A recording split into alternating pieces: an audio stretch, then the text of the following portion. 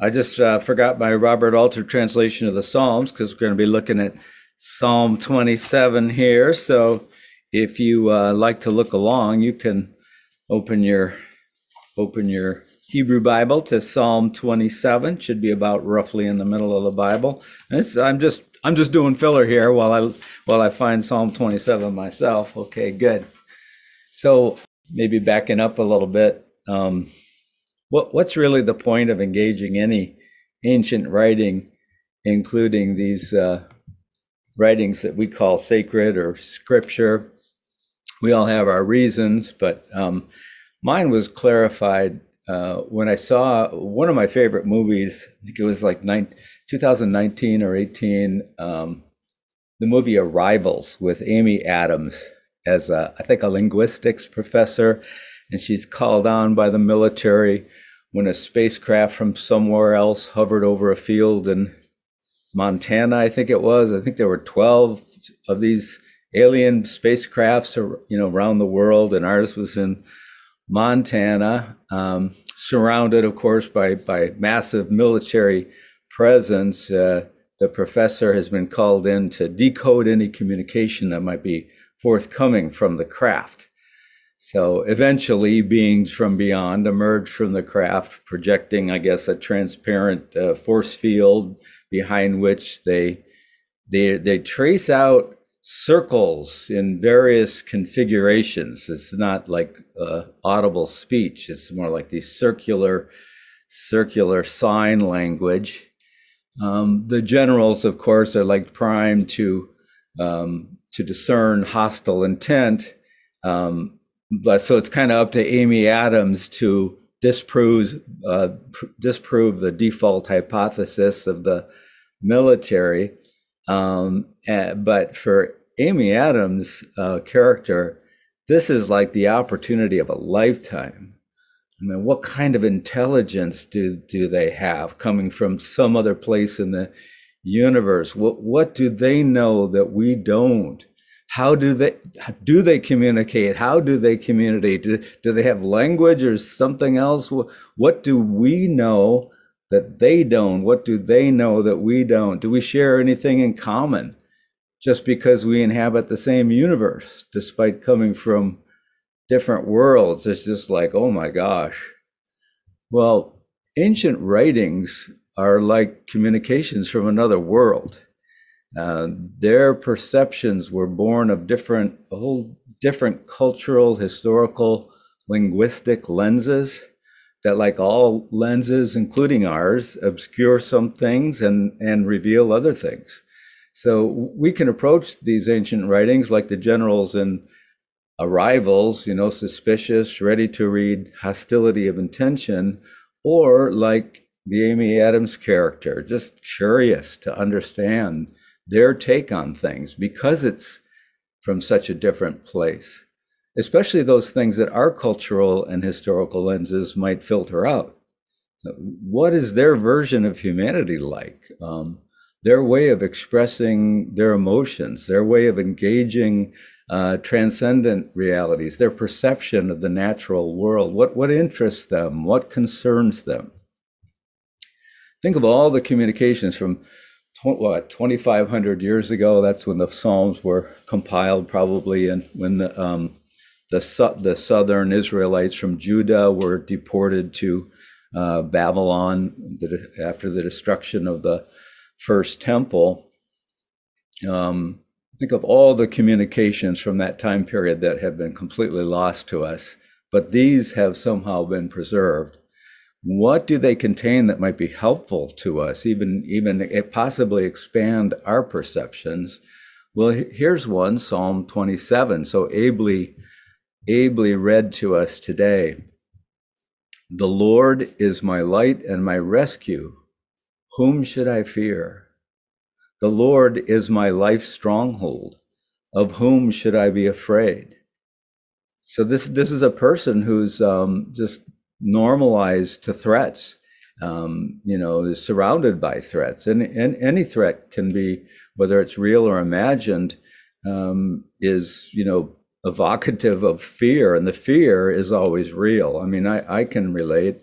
The more aware of, I feel like in this year, last couple of years, I've been more aware of threat than any time in my life, and that includes growing up with drills in school for nuclear war. We didn't have the need for active shooter drills, but for like Cold War turning into a hot war, it feels now in 2022 like, man, like our social fabric is really fraying. Our institutions are not as robust as they once were and seem under kind of basic attack, voting rights and all kinds of issues. How close are we to civil war? I mean, people are talking about civil war. First time in my lifetime that I hear that seriously discussed. I got an email from IHA, my health provider. Man, it was about like, what's going on with COVID at St. Joseph Local Hospital here and who gets tested when and those kind of things. And it ends with this paragraph like a warning, like, we will not tolerate any violence. We will not tolerate any hostile language. We won't tolerate, like, what is going on in the healthcare system that the providers feel like they need to remind us to be like civilized when we engage the healthcare system. Like, how bad is this variant Omicron? What's the next variant going to be like? That, not to mention the many ways that many of you experience threat that I never will, especially since this person from long ago and far away has experienced God as a rescue, a stronghold, a safe refuge when surrounded by threats. I'm really curious. What's that like? How does one practice that? Well, first, they express the powerful emotions that people have when they feel threatened. Like this: when evil doers draw near to me to eat my flesh, my foes and my enemies are they trip and they fall. So this psalm, the Psalms in general give considerable attention to one particular threat experience, not so much disease or natural disasters, but the hostility of other people. That's the real focus of threat in the Psalms.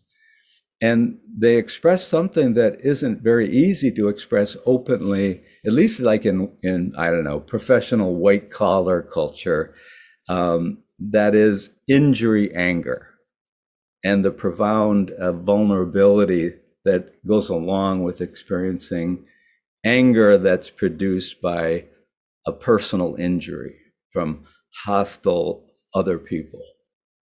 In many settings, it's just not cool to express injury anger or the rage that comes with betrayal, especially. But these writings from long ago and far away have no problem with that. I mean, Job freely expresses injury anger. Jesus, too, in John's Gospel, freely expresses it. At times, it's kind of uncomfortable to listen to it. So let's stay with this for a little bit here before we finish off the psalm. We've all been in settings that inhibit expression of emotion or impose pressure to only express it if it can be like perfectly proportional, like not exaggerated and yet honest. Depending on our personality or upbringing, we might spend so much energy getting it pitch perfect that there's no energy left to actually express it the way it really feels before we mute the feeling with all our frickin' balance and proportionality. Nuance doesn't cut it when you're dealing with injury anger, because injury anger is stark. Like this: when evildoers draw near me to eat my flesh, my foes and my enemies are they. Not so long ago, I accessed some injury anger that I had suppressed years earlier when the injury occurred because there were just other priorities at the time, just didn't have that time to deal with it. And the injury anger went, as it does sometimes when we can't metabolize it, at the point of injury, it went like underground. But after some years, it wanted to see the light of day, but I was ignoring it. So it would come up in dreams where I was getting attacked by bears, and then like one time wild dogs, and one time I'm walking down my street in Detroit, Gilchrist, and where I grew up, and there's this like alligator-like creature in the middle of the road, and as soon as it notices me, boom, it just takes off after me, and I wake up in a fright, kicking my bed covers off. This line in Psalm 27 depicting evildoers drawing near that eat my flesh caught my attention because of these dreams, and the words of the psalm gave me words to express my injury anger consciously. And as I found places to do that, safe, appropriate places to do that, these disturbing dreams have really abated. Last night we saw, Julie and I turned on the news, and we saw news about a gunman holding a rabbi and 4 members of his synagogue hostage in a Dallas synagogue. Just then, Julia gets a call from a friend saying that Temple Beth Emet, our host congregation here in Ann Arbor, had just sent an email announcing a service to pray. It was like a end of Sabbath service because of this thing going on in Dallas. So we logged on. There were 140 devices tuning in at such notice, just from an email that goes out, a Facebook post. And you could just, with rising hate crimes, including anti-Semitism, our Jewish friends, many with parents or grandparents who survived the Holocaust, some who knew someone killed in the Tree of Life synagogue shooting in Pittsburgh. I went to a memorial service for that at Temple Beth Emet a number of years ago. You could just feel, even on Zoom, they were feeling their vulnerability to evildoers threatening them. Not just a deranged gunman, but the wicked people prodding them from high places that's going on in our discourse these days, expressed so well in this line from Psalm 27. When evildoers draw near to eat my flesh, my foes and enemies are they. They trip and they fall. So, picturing hostile actors who threaten you or your loved ones, picturing them tripping and falling, picturing them being frustrated, can really be cathartic. And the psalmist was free to express this in their hymn to God. So Paul, who writes a considerable portion of the New Testament, quotes a great line from Proverbs it's actually about not seeking revenge. And it goes, if your foe is hungry, feed him bread. And if he thirsts, give him water. In so doing, you heap live coals on his head. So that's kind of embarrassing to us. That doesn't seem like really pious Christian, but mercy and anger easily coexist in our experience. We can have great anger towards people that we've decided to withhold vengeance against or to show mercy. The ancient writers grant way more latitude of expression than so many, half-inch deep pious Christianities do. So the psalm reflects the intensity, the many layers of injury danger. It's a thread running through the whole length of it. This experience of being subjected to close-range personal hostility, often in the Psalms, it involves the betrayal of family or friends. Like this next line, though a camp is marshaled against me, my heart will not fear. Though battle is roused against me, nonetheless do I trust. So Robert Alter, the translator I'm using here, has a footnote on these images, and the footnote reads, though a camp is marshaled, though battle is roused, it's not entirely clear, he writes, whether the speaker is literally under assault by armed enemies seeking to kill them, or whether the martial imagery is a metaphor for other kinds of hostility. Later in the psalm, at verse 12 at any rate, the voracious foes attempt to destroy him by underhanded judicial proceedings rather than military means. I think of court rulings or jury verdicts that don't render justice, or what it's like when I've had friends who were sued by someone with deep pockets who just wanted to hurt them. Rousing others against us. This is such a prominent part of our politics now, isn't it? And it's gotten so personal.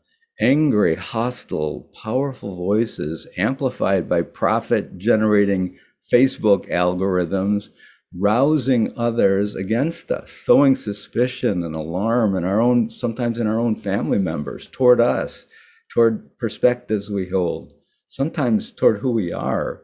It's like dumping toxic waste into some of our closest connections. Nonetheless, do I trust? So in the Psalms, trust is never a naive or a bury your head in the sand trust. It's always trust in the face of fear, hostility, threatening circumstance.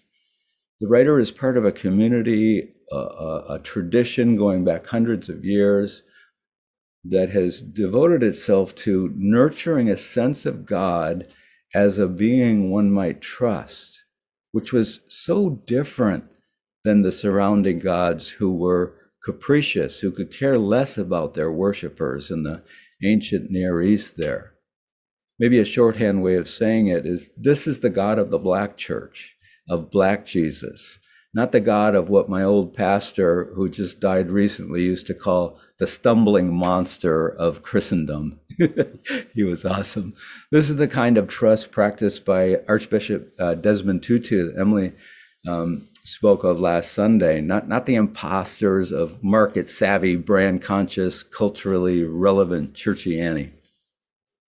So this ancient writing from a very different world is modeling how to make this inward move toward a divine being who can be trusted in spite of so much that cannot be trusted around us.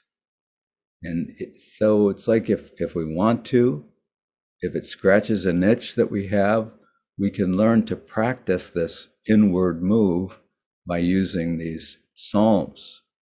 Nonetheless, do I trust? One thing do I ask of the Lord, it is this that I seek, that I dwell in the house of the Lord all the days of my life, to behold the Lord's sweetness and to gaze on his palace. It was just so sweet to hear Micah reading these lines. I don't know, it was so affecting. For he hides me in a shelter on the day of evil. He conceals me in the recesses of his tent. On a rock he raises me up. And now my head rises over my enemies around me. Let me offer in his tent sacrifices with joyous shouts. Let me sing and hymn to the Lord. Again, the psalmist is part of this community, this long tradition that has imagined, that has envisioned, you could say cobbled together from surrounding forms and structures of the ancient Near East, something that fosters experience, albeit in fits and starts, of a divine presence that feels like home, a divine presence that feels like being in a safe place, a sanctuary, like being in the calm eye of a hurricane, where all the chaos is hushed. And the temple in Jerusalem is the physical sign, the representation of this sense of deep belonging and safety, of sanctuary. Of course, the writer couldn't live in the sanctuary 24/7. Probably the writer couldn't even visit the sanctuary because the first temple had been destroyed by the Babylonian armies. But obviously the writer wants to. And the desire for a thing is a taste of the thing desired. In fact, the psalm probably comes from a place of the impossibility of dwelling in this place. But again, the desire for the sanctuary, for the belonging, for this deeply spiritual home is a taste of the thing desired. And always in the psalm, the surrounding sense of vulnerability, of insecurity. Hear, O Lord, my voice when I call, and grant me grace and answer me. Of you my heart said, seek my face. That's pretty subtle. Of you my heart said, seek my face. It's not saying, God said to me, seek my face. It says, of you my heart said, seek my face. It's like the divine presence is just within the prayer there, and he's not distinguishing God from his own higher. Your face, Lord, do I seek. Do not hide your face from me. Do not turn your servant away in wrath. You're my help. Abandon me not, nor forsake me, O God of my rescue. Though my father and mother forsake me, the Lord would gather me in. Teach me, O Lord, your way, and lead me on a level path because of my adversaries. And isn't that so tender? Though my father and mother forsake me, the Lord will gather me. You know, when certain loved ones die, we may well feel forsaken by them. It's not like it's rational. It's not like they intended, but the effect on us is we feel forsaken by loved ones when they die. Remember that the part of the brain that bonds to a parent or primary caregiver as a child is the same part of the brain that bonds to a romantic partner. So their leaving, even by death, feels like being forsaken sometimes. There's such vulnerabilities we carry as human beings. With the next verse, we return to the anguish caused by this close at hand hostility. Don't put me in the maw of my foes, for false witnesses rose up against me, outrageous deposers. Another layer of this special interest in the Psalms, danger from foes. Then again, the pivot. If I but trust to see the Lord's goodness in the land of the living, hope for the Lord. Let your heart be firm and bold and hope for the Lord. I read this as a human from the distant past, speaking to themselves as we all do, not addressing a congregation or any other audience. That's how I like to read the Psalms. I see them composing these words to express a longing in their heart to trust a higher power who cares. And when I regard it that way, it feels as though I'm decoding an intelligence from elsewhere, a being from beyond my hyper contemporary world, working things out that trouble them at 2:30 in the morning as they lay awake in the dark. And the effect for me is that it opens up a path that I too might want to explore. Here endeth my offering for day, my meditations on Psalm 27. So for our meditation time, I take a couple, 3 minutes for this. I think what I'll do is I'll slow read the Psalm. So I'll just offer a few verses at a time with a pause in between many portions of the Psalm, with maybe like a 10-second pause between the portions. And I want to suggest, if this works for you, not trying so much to make the Psalm your own, but just listening to the words of the Psalm as though it were like a fellow human being who was sharing some vulnerable thing. Like you might listen to a fellow sufferer at an AA meeting sharing, and you want to support them by listening, by hearing them, by receiving their offering, so to speak, by just learning from them, by hearing their experience. So let's begin by centering down. Just get yourself comfortable where you're sat. Maybe start by taking a few deep breaths in through the nose, out through the mouth. As you do that, you might notice the contact between the body and the chair. Just feel yourself settled in place.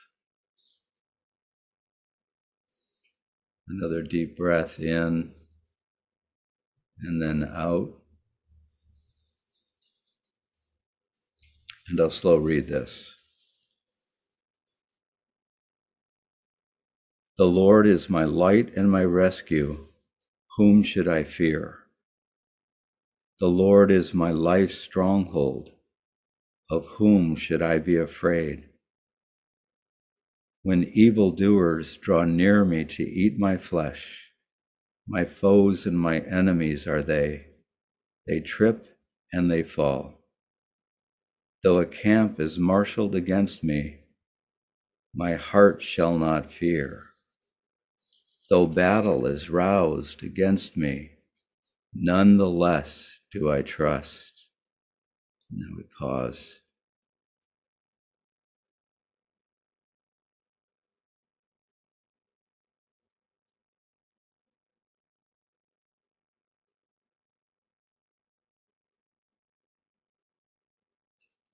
One thing do I ask of the Lord, it is this that I seek, that I may dwell in the house of the Lord all the days of my life, to behold the Lord's sweetness and to gaze on his palace.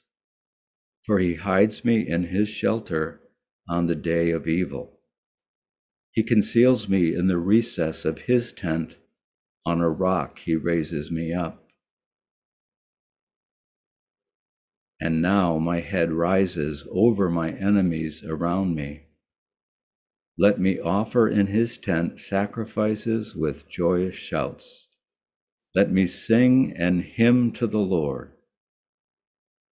We pause.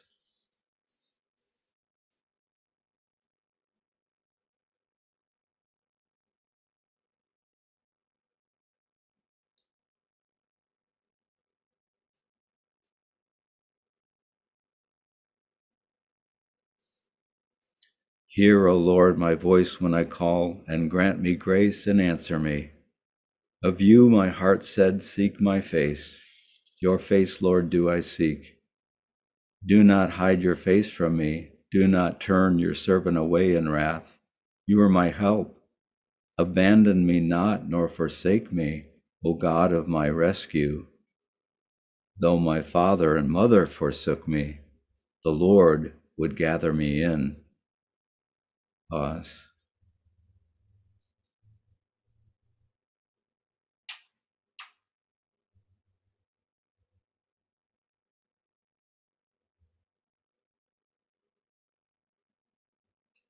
Teach me, O Lord, your way, and lead me on a level path because of my adversaries. Do not put me in the maw of my foes, for false witnesses rose up against me, outrageous deposers. If I but trust to see the Lord's goodness in the land of the living, hope for the Lord.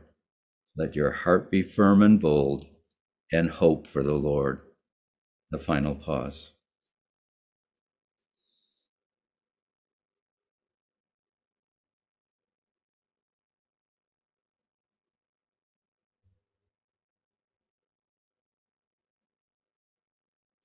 Amen.